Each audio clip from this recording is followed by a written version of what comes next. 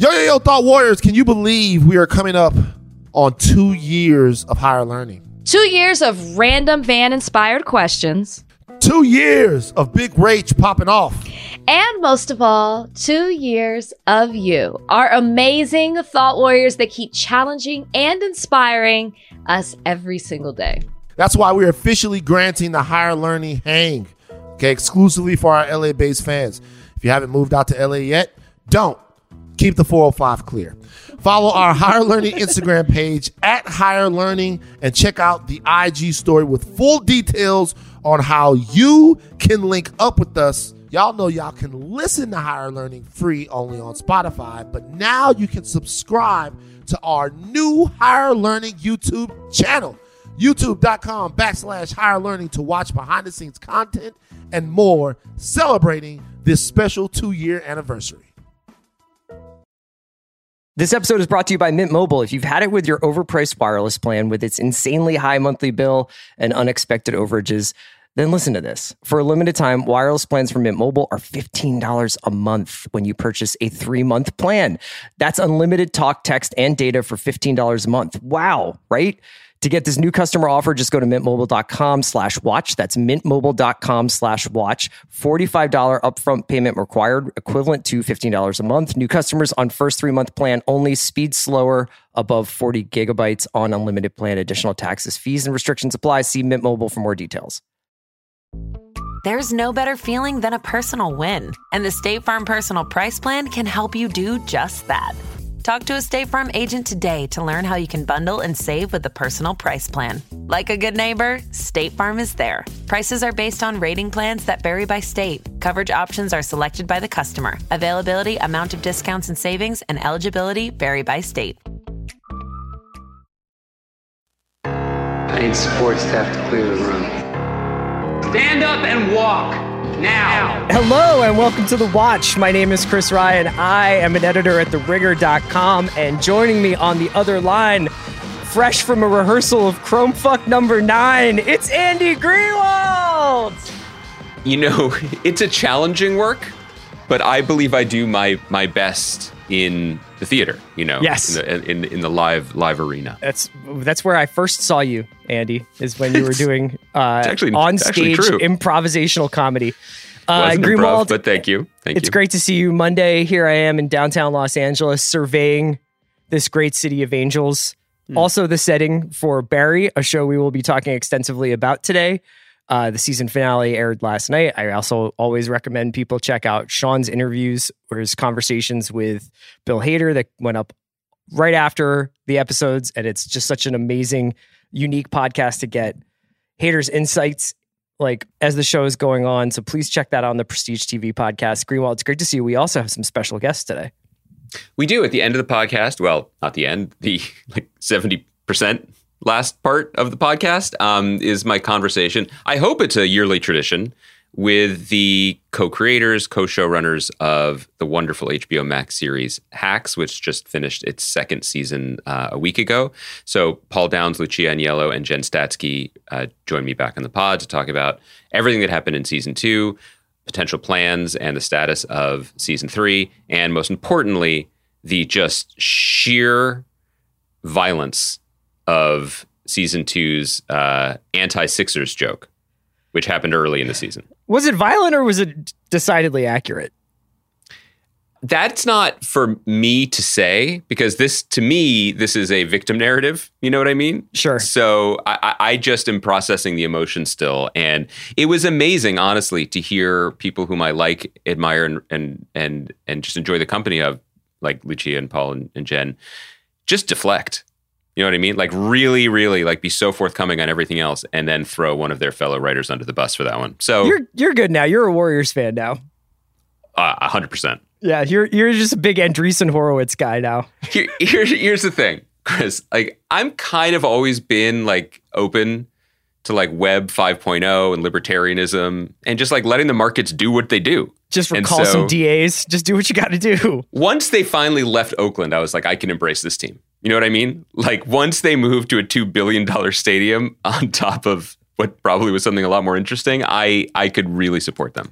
We joke, but I am Dubs all the way. I text Chris constantly. Yeah, I appreciate how much you hate Boston. It's funny. We're going to talk about Barry. We're going to talk a little bit about This Is Going to Hurt, which is a new show. It came out a few months ago in England, but is now on AMC Plus, and you can watch it there with Ben Whishaw that I wanted to chat with you about. If we have time, we'll hit some Boys episode 4 stuff. But let's start with Barry. One of the best episodes of television I can remember seeing in years. An extraordinary finale for a season. An extraordinary season of TV.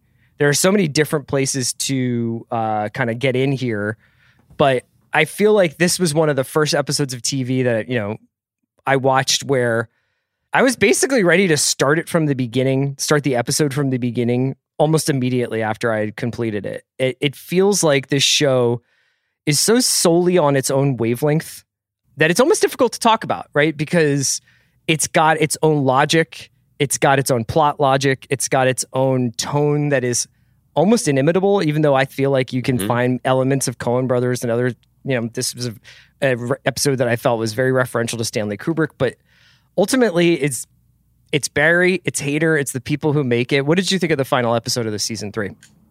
Yeah, I thought it was one of the more remarkable episodes of television I can remember.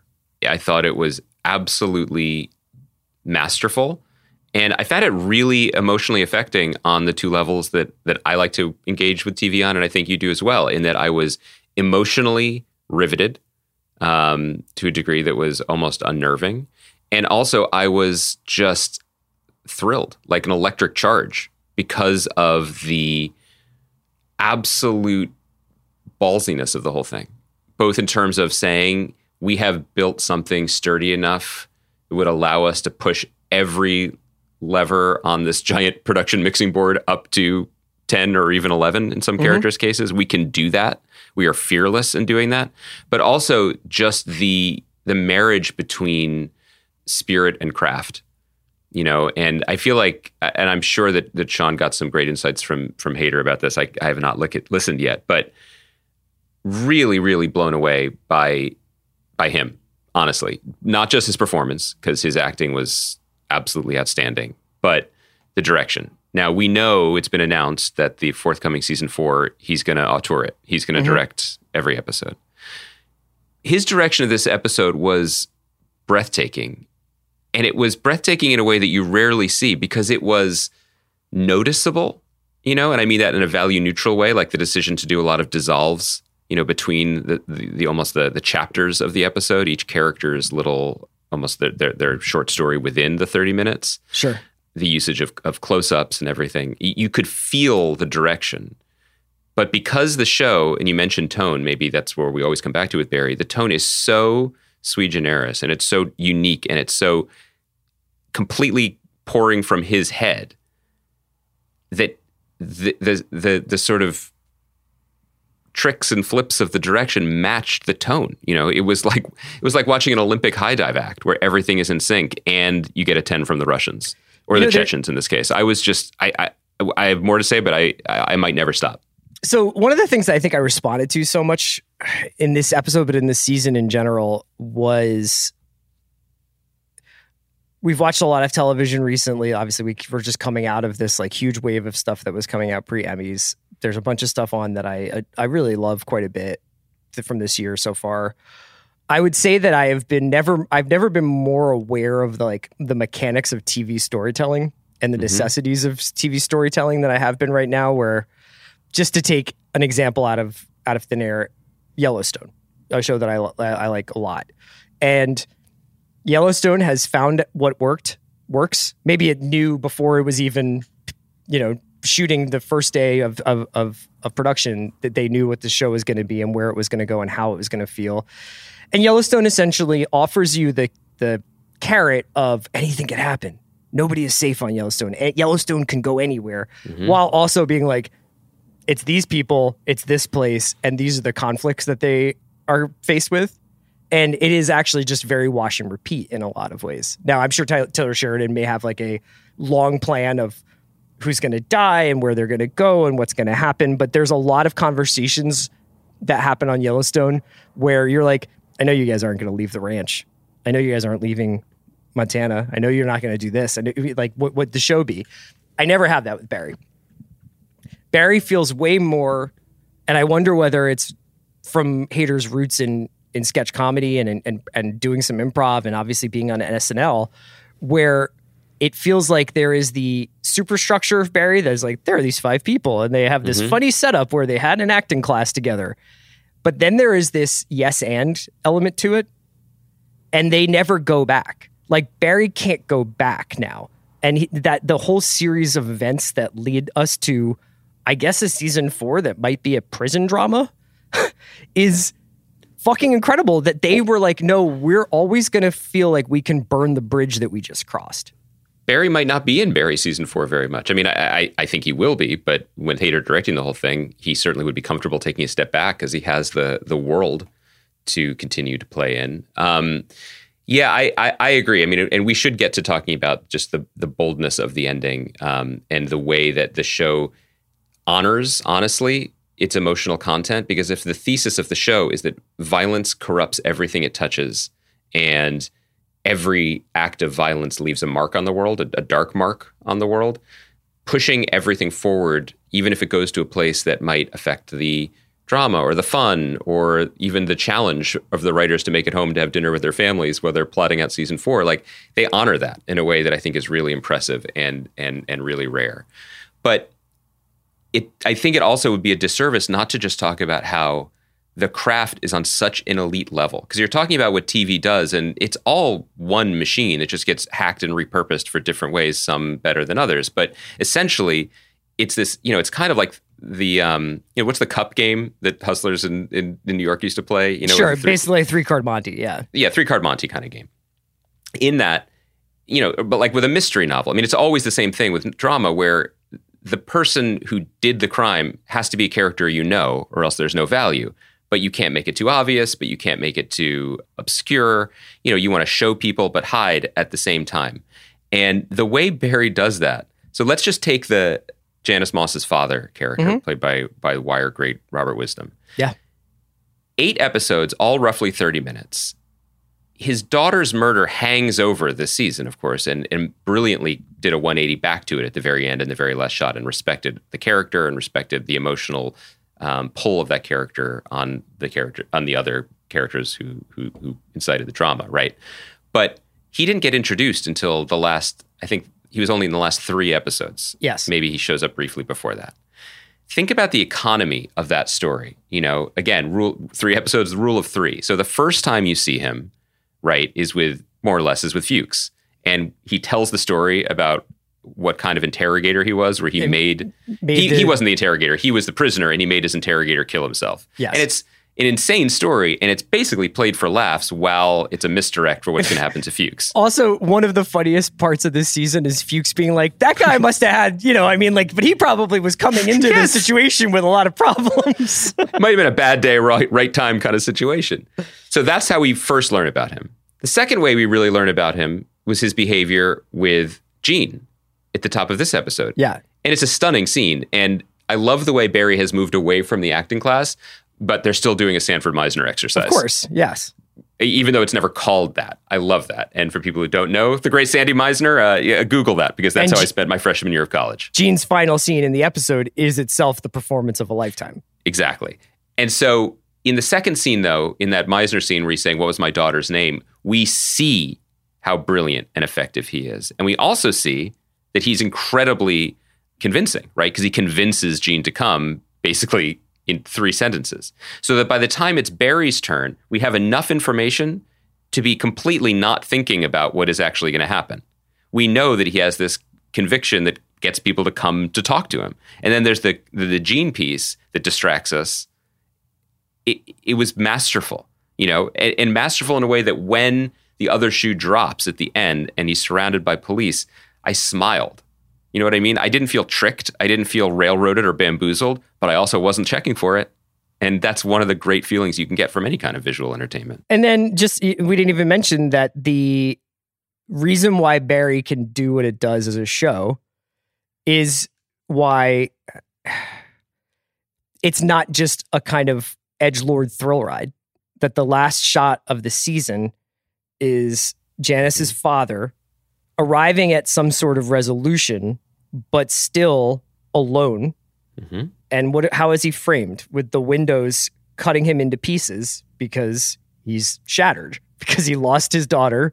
And no matter whether Barry had been arrested or killed, or whether or not he was always going to be chopped up. You know, he was always going to be in pieces. And I just thought that was like, to end it on, this is what violence begets. You know, this is what, that's the crucial thing that has to happen in serious storytelling that incorporates violence into it, is that you have to kind of take on all of the ramifications of a violent act. It can't just be the sort of cheap thrill of the action.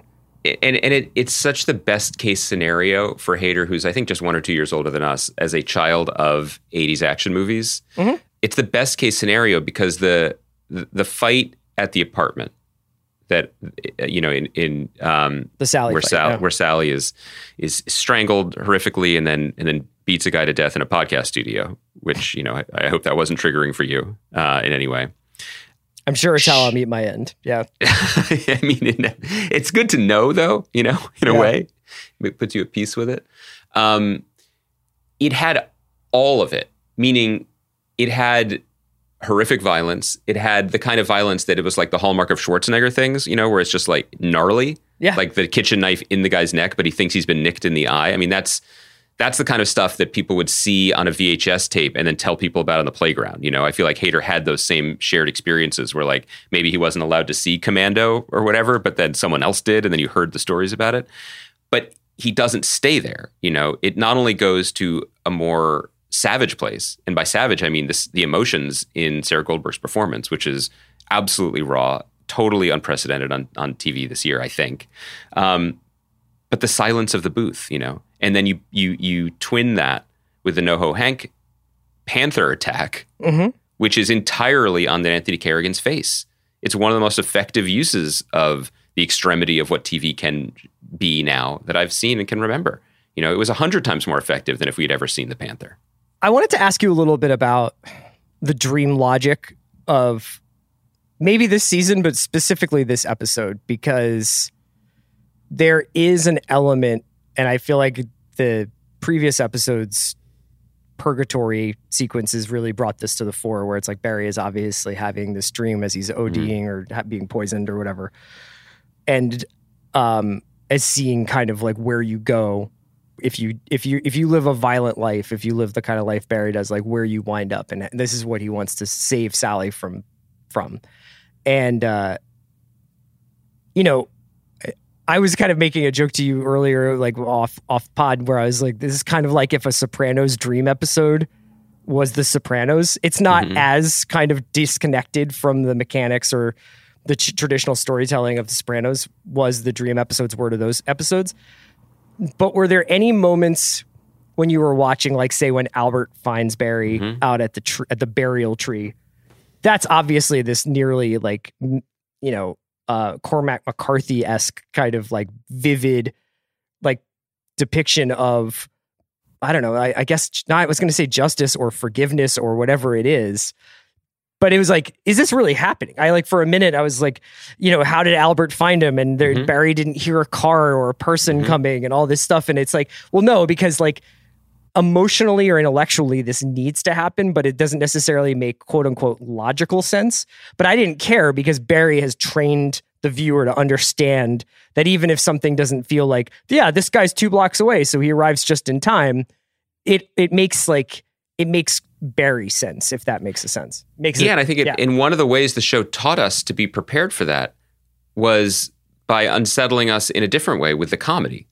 You know, I think that the times the show goes into broader humor have some people bumped on it, you know, because what is this show? I don't get it if it's going to be both at the same time. But I do think that the more absurdist or industry humor that has defined the show in the first 2.5 seasons put us in a position to just be open to reality bending in ways that don't necessarily feel like reality. You know, it is become now, I mean, all the great shows teach us how to watch them. And this is the last episode of the season, so it's the last time I'll say it this season. But I keep returning to the fact that I didn't remember how to watch this show at the start of this season. It took me a minute to get back into it, but it teaches you. And there's just certain things now that are part of its tonal language and also its visual language. I was really struck again by their absolute mastery and commitment to a very specific type of casting.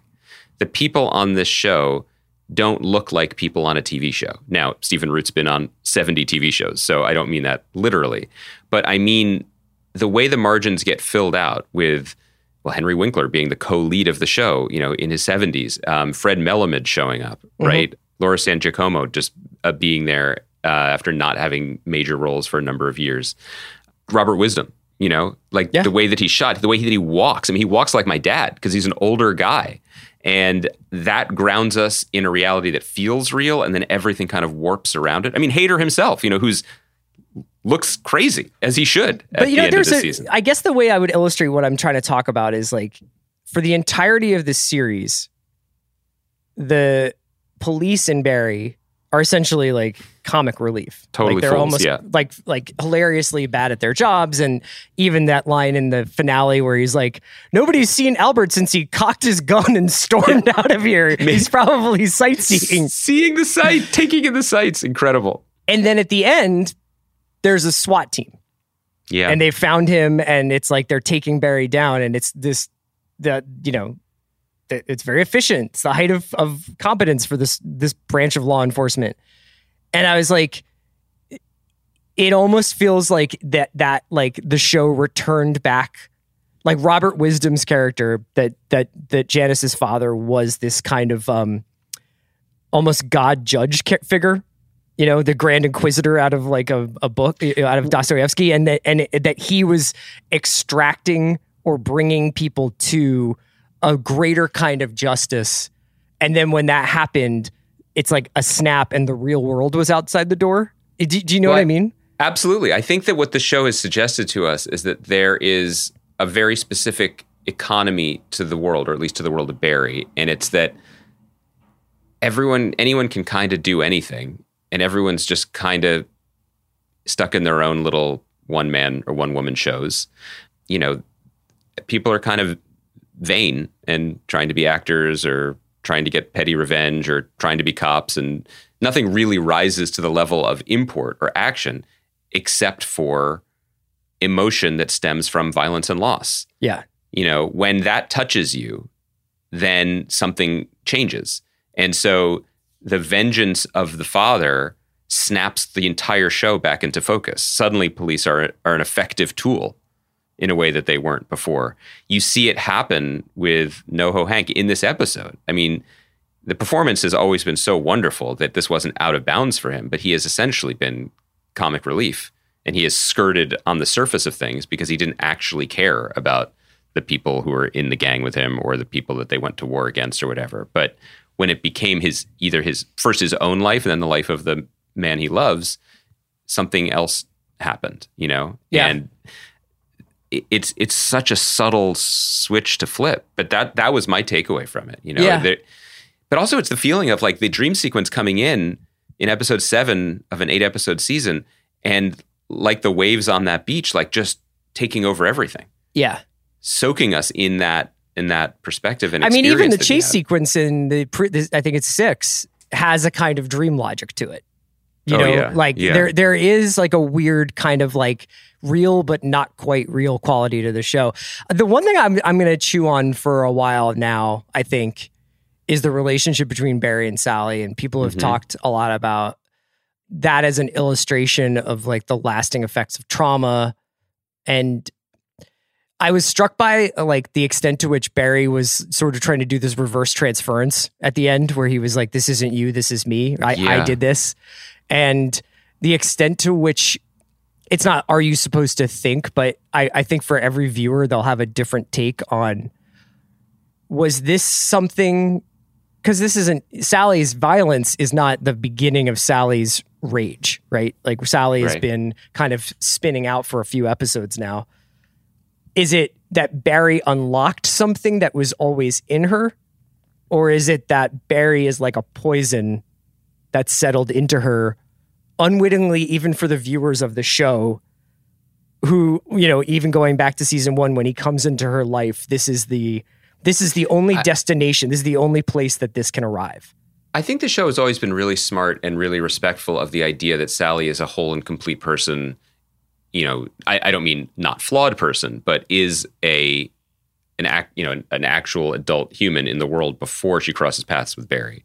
You know, I think that the more facile version would be that he corrupted it. And I actually thought maybe that's where the show was going, when in one episode it seemed as if the Barry poison had corrupted Sally and also Jean.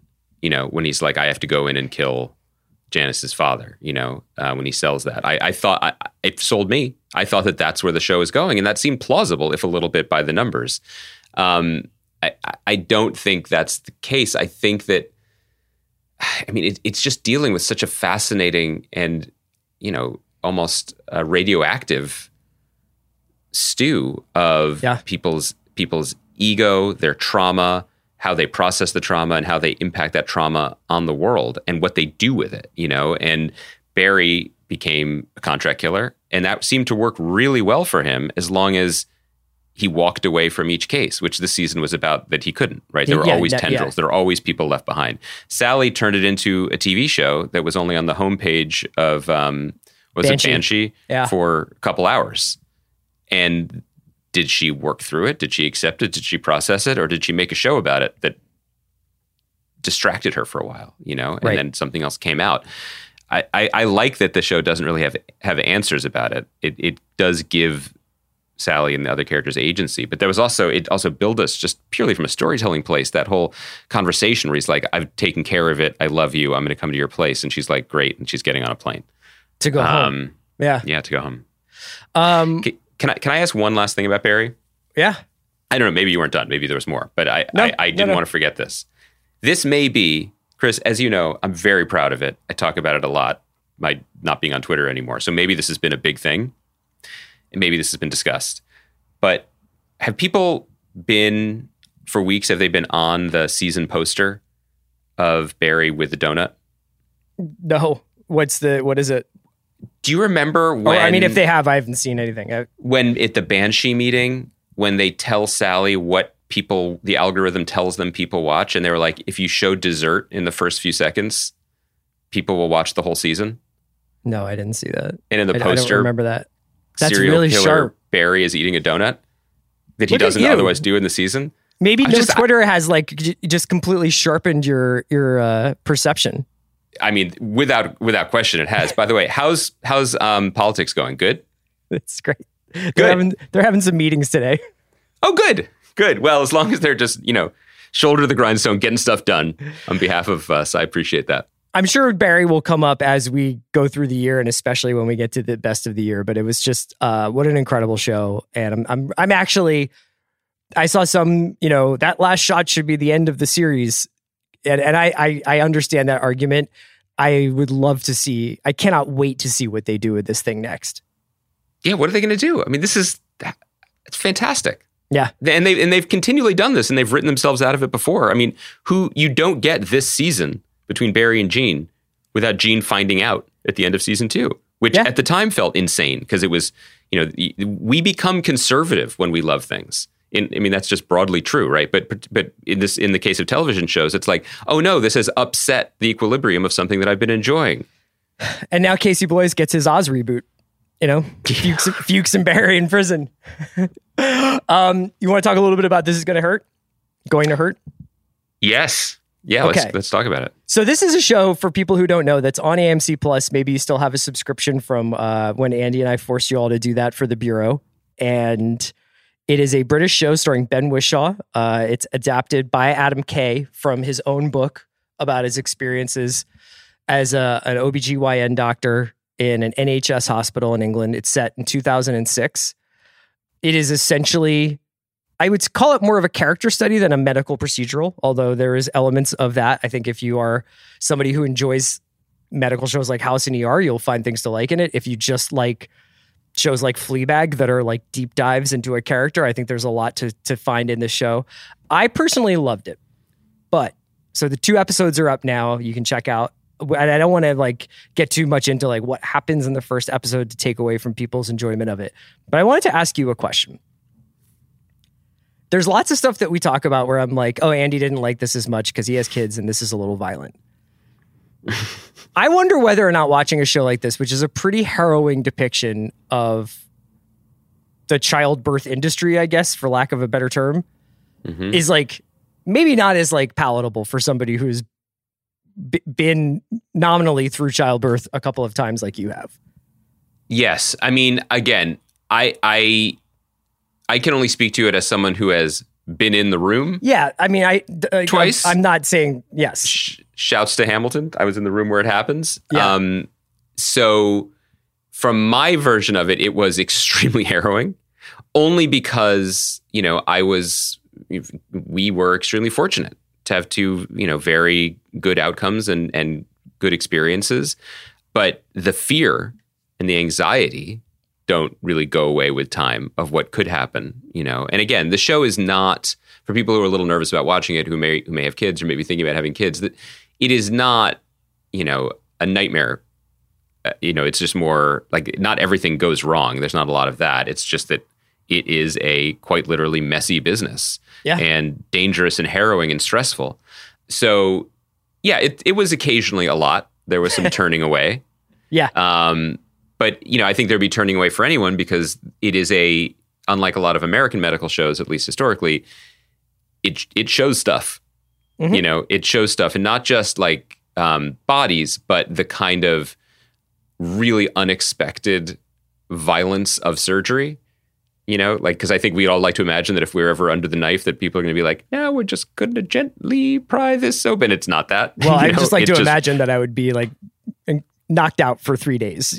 not awake for it, just with a little curtain separating you from people going, "Oh fuck," just really close to you. So yeah, there is that piece of it. I thought that I don't know if I love the show yet, but I like it. And for me, it's mostly the direction is really excellent and really kinetic and intense.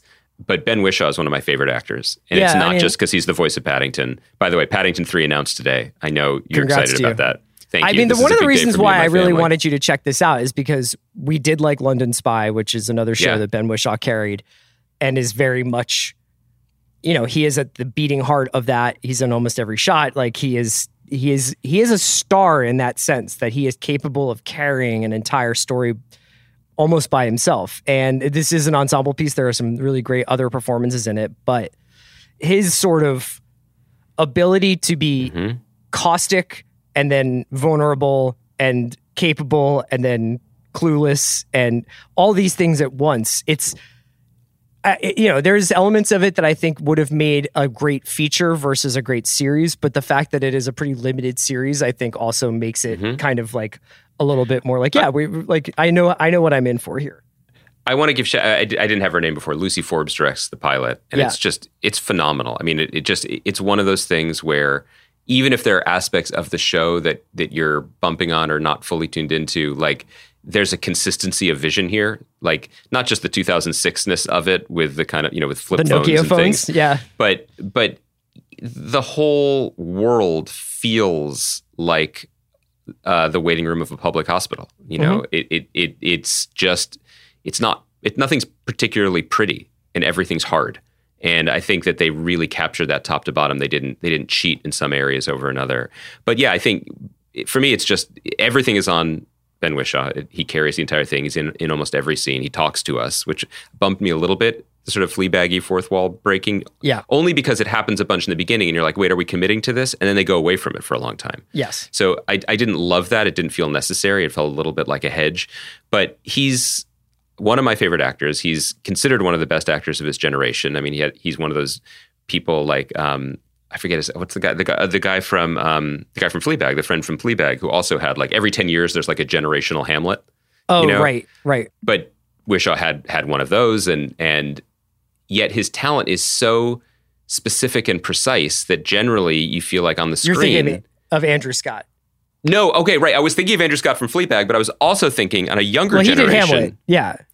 But I was thinking of I May Destroy You, and I was thinking of Papa Esidu, whose name I'm definitely mangling, who has a more recent generational Hamlet. Must be fun to be in England and be like, oh, who's Hamlet this year then, love? And be like, well, we'll be watching that person for the next 10, 15 years. Anyway, it did seem like Wishaw's talent and just his tiny bird presence would be better served on stage or as Q in the James Bond movies, right? Or as the voice of Paddington. Like, it's great to see him get a starring vehicle where he can just own it with all of the complexity and charisma he has. So I'm into it for that reason. But this was a big hit in the UK, right? Like, this was a big show. I mean, UK hits are all relative because there's like 90 people there, but yes, like... and 70 of them have COVID right now? No, but I think that this was a sensation, and I think it was also one of those things that's set in 2006, but was released at a time when the NHS has been under kind of continuous attacks from the Conservative government, and also is coming out of, well, not coming out of, but was recovered from the worst of COVID. And, right. You know, is the NHS going to collapse? Are these hospitals going to get overrun? So for people to be able to see something where it's like, this isn't the same thing, but it's a similar vibe. Is there a version of the show that is watched by people on camera on the other show you told me about in England? Oh, Gogglebox? I don't know. That's a great question. I'd love to see their reactions. Do you want to say anything about Boys episode 4 before we get to Hacks? I guess there's not much specifically to say other than the fact that, like, I just want to give it its flowers because I'm just loving it. Yeah. I just think this has been the best season of The Boys so far. This is the best season. Yeah. I don't even think we need to spoil the episode, just that, like, the pleasure ratio, like the delivery of it, even, you know, it has extremity every episode. It has pretty good parodies. There's A-Train energy drink parody of the Kylie Jenner Pepsi commercial in this episode that is pitch perfect. And one of those ones where you know what they're making fun of, but it doesn't matter because it's done so well. It just executes on such a high level. Yes. I mean, it's just, I feel like it feels so sure of itself. And, you know, like in the first season, I think it took a little while to be like, yes, Vought, which is a mega corporation that has lots of verticals and all the stuff that you need to do to start everything. The second season with Aya was really awesome, but this is like, it's like a runaway train right now. And I really can't wait to see where it winds up. And the introduction of, as has been teased throughout, so it's not a spoiler to say Soldier Boy as this kind of Homelander before Homelander and worse is pretty great. Why don't we get into the Hacks interview? Yeah, so no other setup, just to say that we're going to talk about everything that happened in season 2 of Hacks. And, you know, Paul, Lucia, and Jen are the co-creators, co-showrunners. We joke about this in the beginning. Paul and Lucia are partners in all things. They got married between seasons. Jen officiated the wedding. And I do say this again near the end of the interview, but, you know, I have no insider knowledge here, but I just think it's criminal that it hasn't been renewed for season 3 yet. It's not just that we love this show. This is an Emmy award-winning show on a streaming service that is still building its base and building its reputation in the world and the town or whatever. And, like, what are they doing? I don't understand why it wouldn't be a no-brainer. You have a debut comedy that breaks through enough in this atmosphere to win 2 Emmys, and big Emmys. Jean Smart winning for Best Lead Actress in a Comedy, deserved, and the trio I'm about to speak to winning for Best Writing of a Comedy Series. You just rubber stamp it. These guys know what they're doing, but you'll hear it because they're wonderful to talk to. Great people, great show, great conversation. We'll be back on Thursday. I think we'll probably talk a little bit about Dark Winds. We'll also, what was the other thing I wanted to, For All Mankind, maybe we'll chat about if we can. So here we are, another week. Everybody have a great one. Andy, lovely to talk to you. Kaya's our producer, as always. See you soon. This episode is brought to you by Mint Mobile. If you've had it with your overpriced wireless plan with its insanely high monthly bill and unexpected overages, then listen to this. For a limited time, wireless plans from Mint Mobile are $15 a month when you purchase a 3-month plan. That's unlimited talk, text, and data for $15 a month. Wow, right? To get this new customer offer, just go to mintmobile.com/watch. That's mintmobile.com/watch. $45 upfront payment required, equivalent to $15 a month. New customers on first 3-month plan only. Speed slower, above 40 gigabytes on unlimited plan. Additional taxes, fees, and restrictions apply. See Mint Mobile for more details.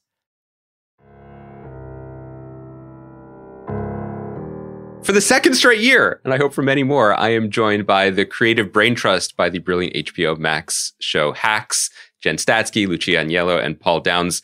Welcome back to the show. Congratulations. Since we last spoke, you've made an entire season of television. 2 of the 3 of you have gotten married.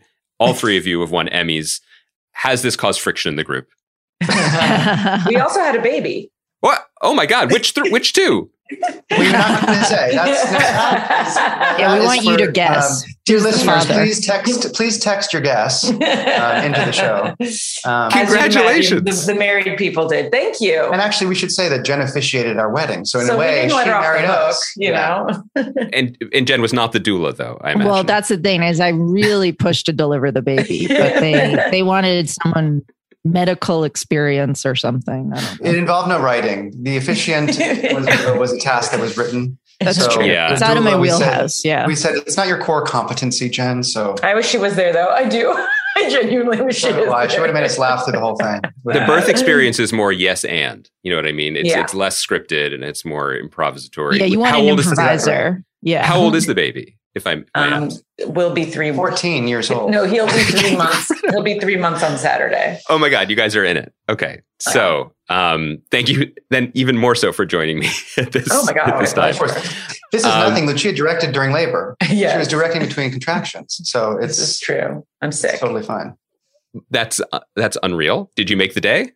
Well, I did. I was on Q-Take, which means that you can see what's on camera at home. So the day was made. The day was made. We make our days. We do make our days. Lucia was home having contractions, watching on Q-Take, sending notes to set that way.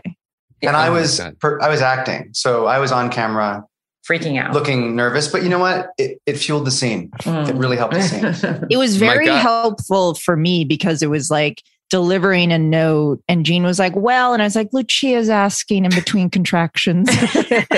That's a great way to get your note. You could get anything you wanted that day. Exactly. Yeah. Oh my gosh. Okay. Wow. Well, then I have even more to ask about, but we'll start, I think, at the end, if that's all right.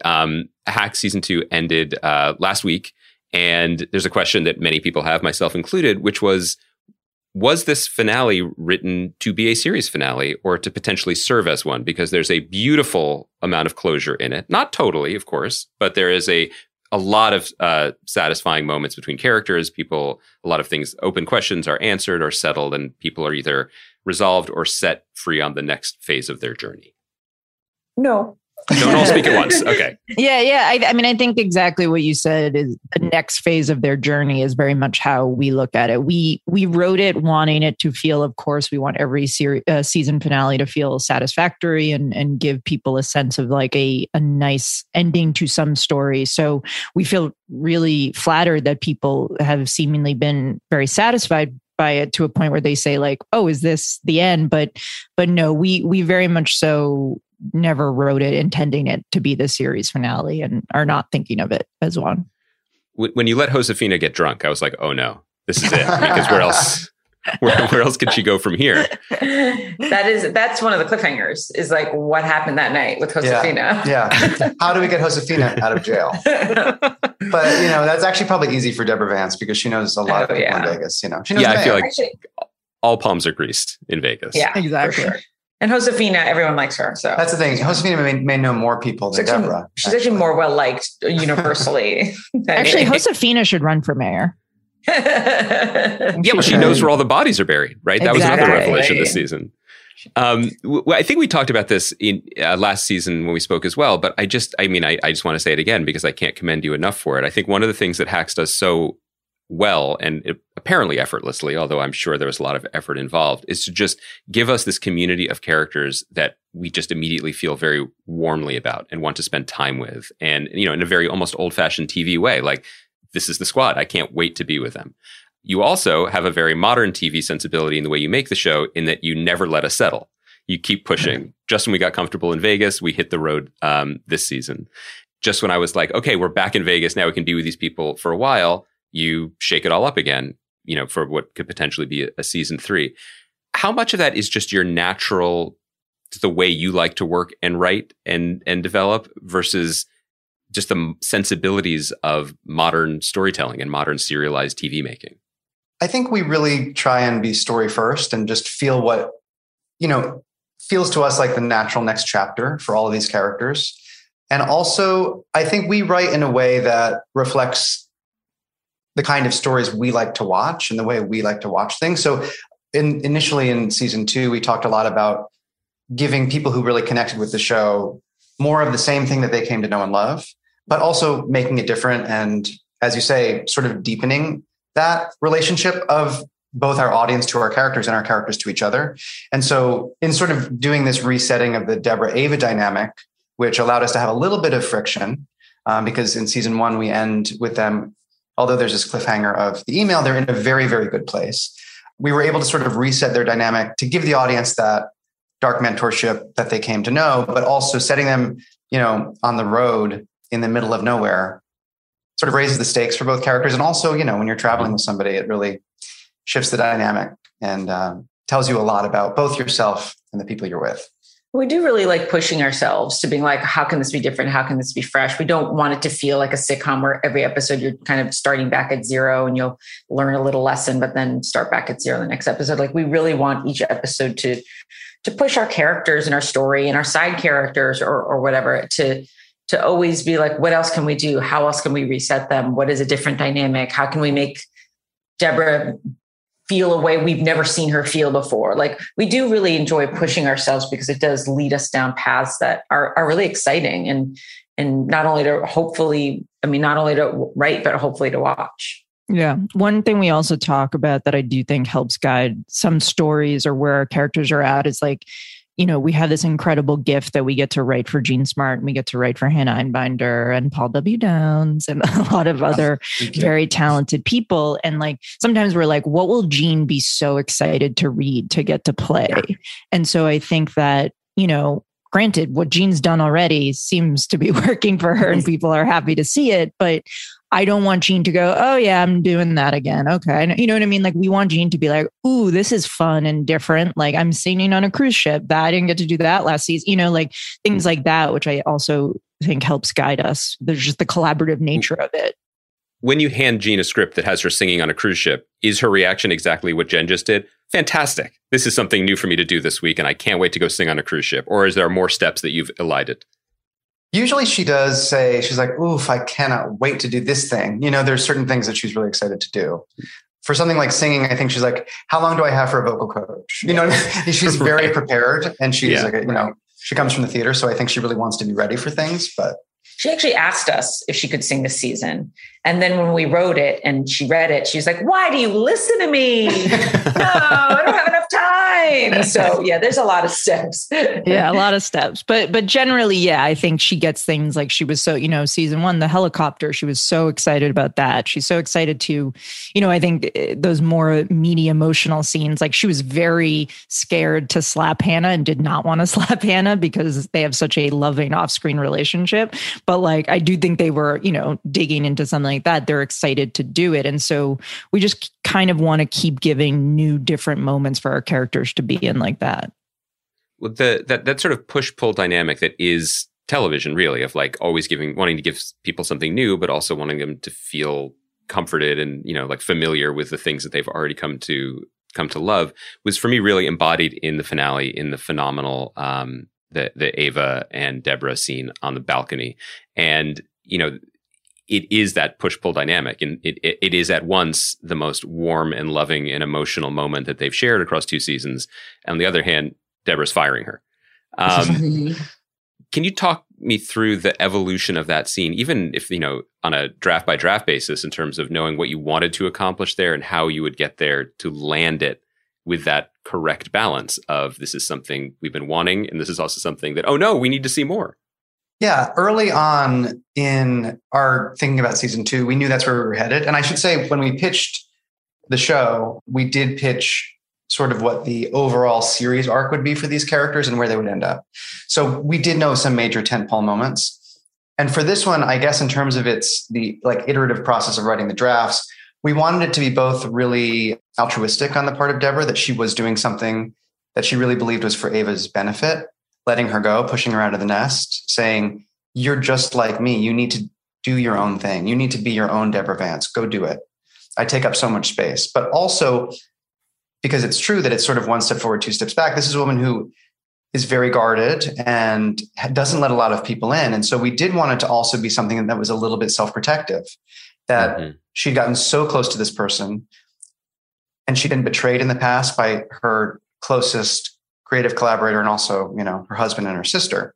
That this was something that was sort of two parts. And we wanted to make sure it felt balanced. So it never felt too cruel, but it didn't feel just like Deborah Vance was suddenly the nicest person in the world, because as I think we've all come to know, she's a very complicated character. Yeah, I think that the other half of that scene that I really appreciated as well was the scene in the dressing room that comes before the show, when Ava shows up. And, you know, again, it's incredibly emotional and satisfying, but there's a joke about the dirty Cirque du Soleil show that she's really there to see, you know, and it's taking advantage of what you've given us thus far, because really being abrasive is their love language, you know, and so you get to have it both ways in that moment. Yeah, that scene was, you know, in direct contrast to the end of season 1, where Ava leaves, you know, before the final show, and then she decides to come back. And on the flip side, we had Marcus. It was more important for him to be at the show season 1. That's how he lost Wilson. And in season 2, he decided to miss the show to try to reconnect with Wilson. So we tried to make those parallels, like show where our characters had been, like how they had grown over the course of the season. So speaking of growth and development, I alluded to this already, but, you know, just when we got comfortable with the ins and outs of a show set in Vegas, you immediately leave Vegas for season 2. I was curious about just the risk-taking aspect of that, you know, having developed a community that you were comfortable with and then immediately leaving it. And I was wondering if there were other things that were in play as well. Like when I saw that how much of an episode was on a tour bus, I was like, oh, that's very COVID friendly. Like that is about as bubbly as you can get. Did the realities of production at this moment play into some of the decision making in terms of where you set season 2 after your experience making season 1? Or are we past that in a way that I'm not even aware of? Yeah, I mean, I think there's, there's certainly still COVID restrictions that come into play in production every single day that we have to deal with. But when it comes to the larger arc of the season and the storytelling, we don't let it affect it too much. Like again, like when we planned season 1, we knew she would say at the very end, I need to workshop this and I need to do that on the road. And so we knew it would be season 2 on the road. And you're right. It is like exactly what you're talking about, Andy, this idea of like, well, you're taking a risk because you have an established thing. And now you're saying it's a whole new setting. Just like you're saying, well, like, I don't doubt that there are some people who probably just want Ava and Deborah to be friends all the time and have no you know what I mean? So it's like, you are taking a risk that way because you're saying, well, like, is this what people want? Is that what people want? And like, you just kind of have to block that out of your brain. And so I think the same thing with this on the road premise, it felt authentic to us, to this character of Deborah, that she having been on the road so much in her past would say, I need to do this again to work it out. That's what I do.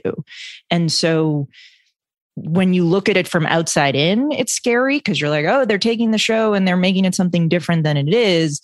And I think it's always this challenge of staying inside of the show and staying inside of the characters and go, but that's what Deborah would do, even if a viewer says, but I want them to stay in Vegas.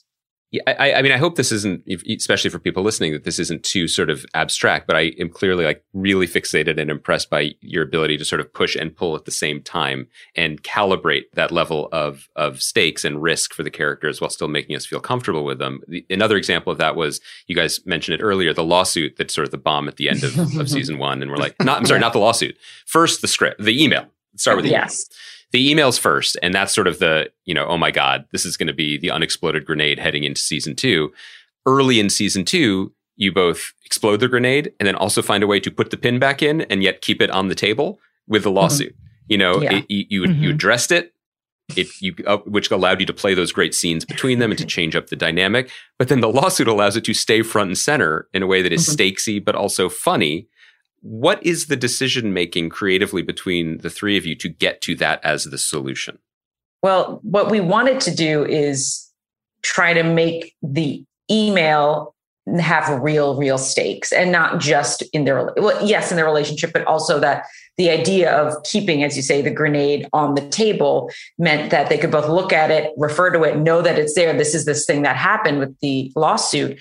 But then what we wanted to do is basically keep it like a high frequency of it throughout the season. But then in the end, Deborah drops the lawsuit and actually Ava's sad about it because she was going to get to see her. It's almost like we said, the grenade is cake. You know, That is the great trick. The grenade. trick. That's the Actually, trick, this yeah. thing that you thought was really bad and horrible was this thing that in the end, Ava's like, no, this is my one tether to her. I actually want it to go. I want it to destroy me because it means it's coming from her and I love her and I miss her.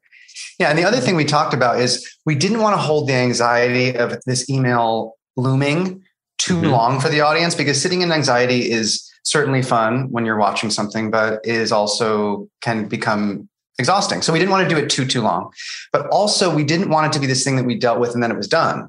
So we wanted the email to be something that in its reading, which, you know, Deborah has a read it to her, at the very end of episode 6, she refers to it and she says, the very thing that you talked about in your email is the thing that I need to reflect on to make my material work. So we wanted to have repercussions throughout the season, not just with the lawsuit, but also the content of what was said to actually have an impact on these characters and not be, isn't this a fun gimmick for next season? We want it to be really part of the organic story.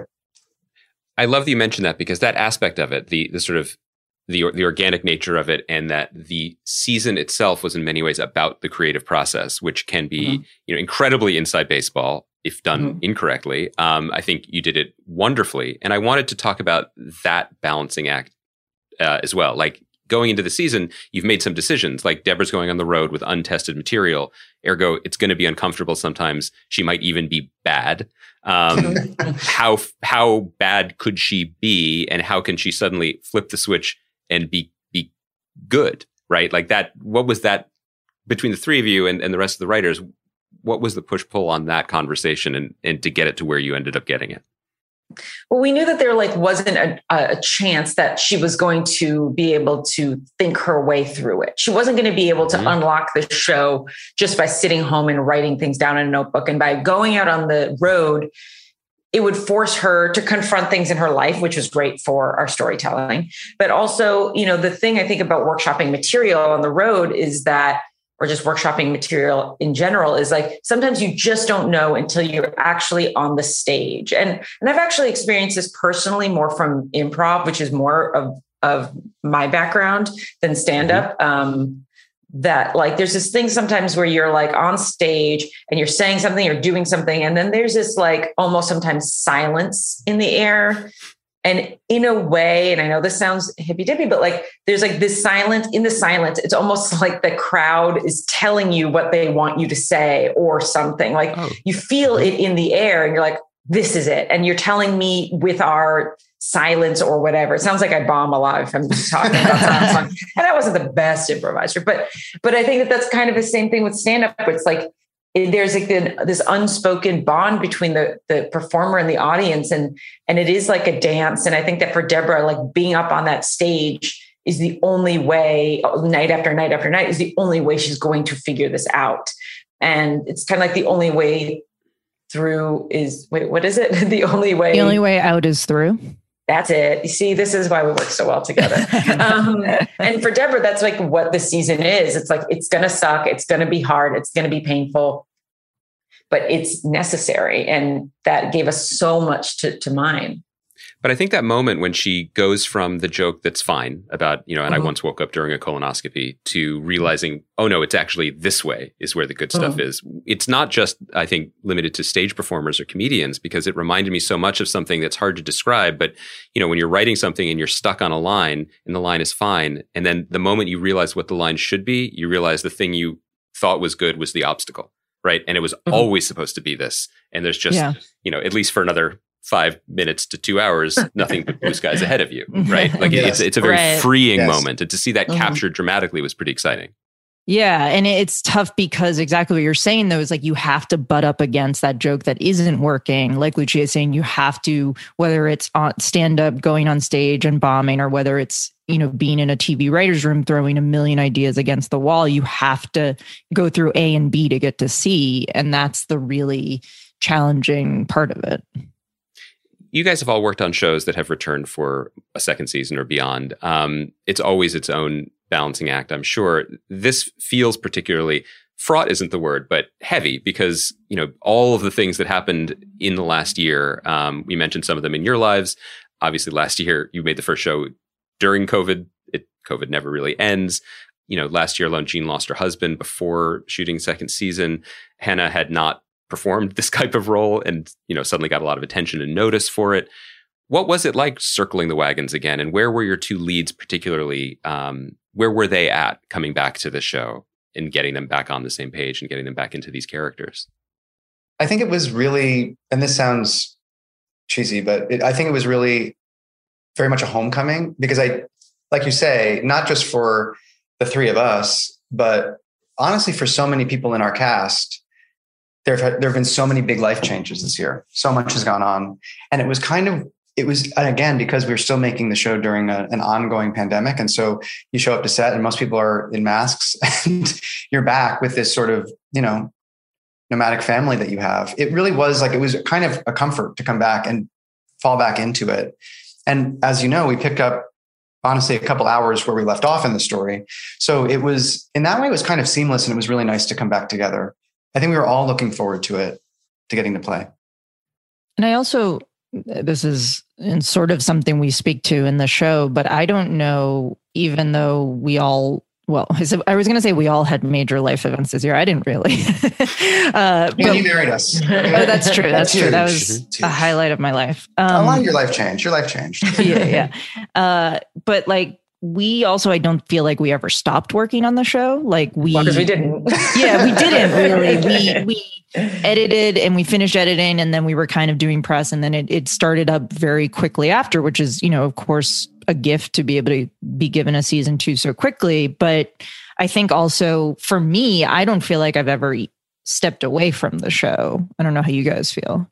Haven't for not 1 hour. And I think that's, talking to other people who've created shows, I do think that is just kind of what happens. I don't know that you ever feel when it's your show that you're able to get away from it for better or worse. And it's very much what Deborah and Ava talk about at the pool. You can't turn it off. Even if you're not actively working on it, it's really hard to turn it off. We have poison brain. We're constantly, everything is copy and we're talking about the show all the time. And, But that is part of what we love about it. I think it's we do love our characters, whether it's the leads or the supporting characters. And we just love the idea of what will be fun, what will be exciting, what will be fun to watch them do on set and to edit over and over and to see again in the sound mix. And it's exciting to us to see what we can do with these characters. And it's it does sound maybe a little too rosy. What is I have a baby. So yes, rose-tinted glasses. But, we do love making the show. And I do hope that you feel that when you watch it. I love the dynamic where Lucia speaks for everyone, but the other two finish her idioms. I think that's incredibly useful. I love that you mentioned, Lucia, the all the supporting characters, because again, this is the hallmark to me of a truly wonderful show is where you're excited for any single person to show up or be the lead potentially, even if it's just for 5 minutes. In just 16 episodes, you guys have quite a deep bench. And I wondered if in the writer's room or even just among the three of you, do you find yourselves caping up and championing the return or more screen time of X person, whether it's Joe Mandy at the hotel or Jane Addams coming back as her mom. There are so many people that have not just, a great change up to appear on the show, but have a different type of humor and a different type of rhythm and energy that they could potentially bring. And that's before you throw Laurie Metcalf and Susie Essman in. Or Martha Kelly. Yeah. I mean, I think honestly, the conversations in the writers' room is we love all those characters. And for us, it's frustrating. We wish we had, 20 more episodes to give them all the screen time we wish we could. So yeah, we do, like Lucia said, we love every character from top to bottom. And so it's just kind of, we are always so excited. There's no character or actor that we're not very excited to write for and very excited to have appear on screen. Was there a draft where Poppy Lou and Christopher McDonald come on the bus in episode 2 and then can't get home? I just, when you're trying to bring people on the road, I was wondering what the physics of that were like. Yeah. Well, first we go to Who's Tech Avail. No, not really. But yeah, we do think about different permutations of our characters being together. But again, we always try to do our best to be well, but does that make sense? You know, and that's really kind of difficult for us sometimes because we are sometimes just fans. We're just fans of these actors. And so it's we might have an idea for a character and then we think, oh God, who'd be so good for it? Caitlin Riley. Oh my God, she's so funny. Let's try to get her on the show. And then we can sometimes write in people's voices because we love them, so much. So it really comes, I think, from being fans of actors so often, or comedians. I have to ask because it was, I don't know if you guys felt this way when you were making it, Paul, you specifically, but like for Jimmy and Kayla to be in Vegas with the rest of the cast was a little bit like, the Marvel Cinematic Universe crashing into Star Wars or something. I was like, I almost forgot that you guys could share the screen. Yeah. I mean, because Kayla and Deborah, it's not just that they sometimes are on different shows. It's like they're from different planets. And so calibrating that and bringing you guys in, what was that like, both creatively, writing it, but then also performing?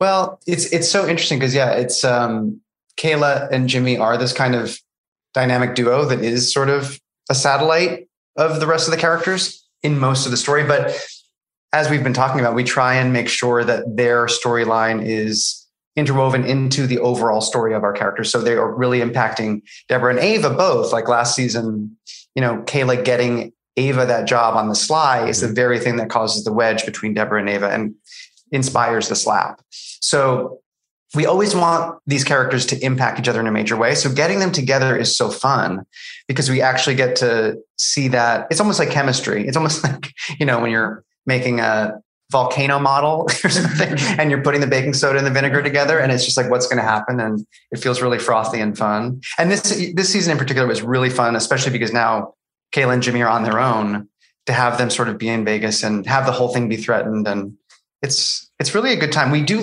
because we like the family, the family of the ensemble. It does feel really nice when they're all together, which is kind of it's like a big mathematics equation to figure out exactly how to do that in a way that feels authentic, but also satisfying. Also, secretly, everybody's kind of nice in a way that I really love, and I don't mean that it's like softened or neutered or anything. It's just like they were decent in the end, which I do think matters for our heroes in a show like this. And I think it's a line that you walk very well. I mean, it's a home. I know Mike Schur is an executive producer. That's something that he tends to bring to his shows, but I think it's played very genuinely in your show as well.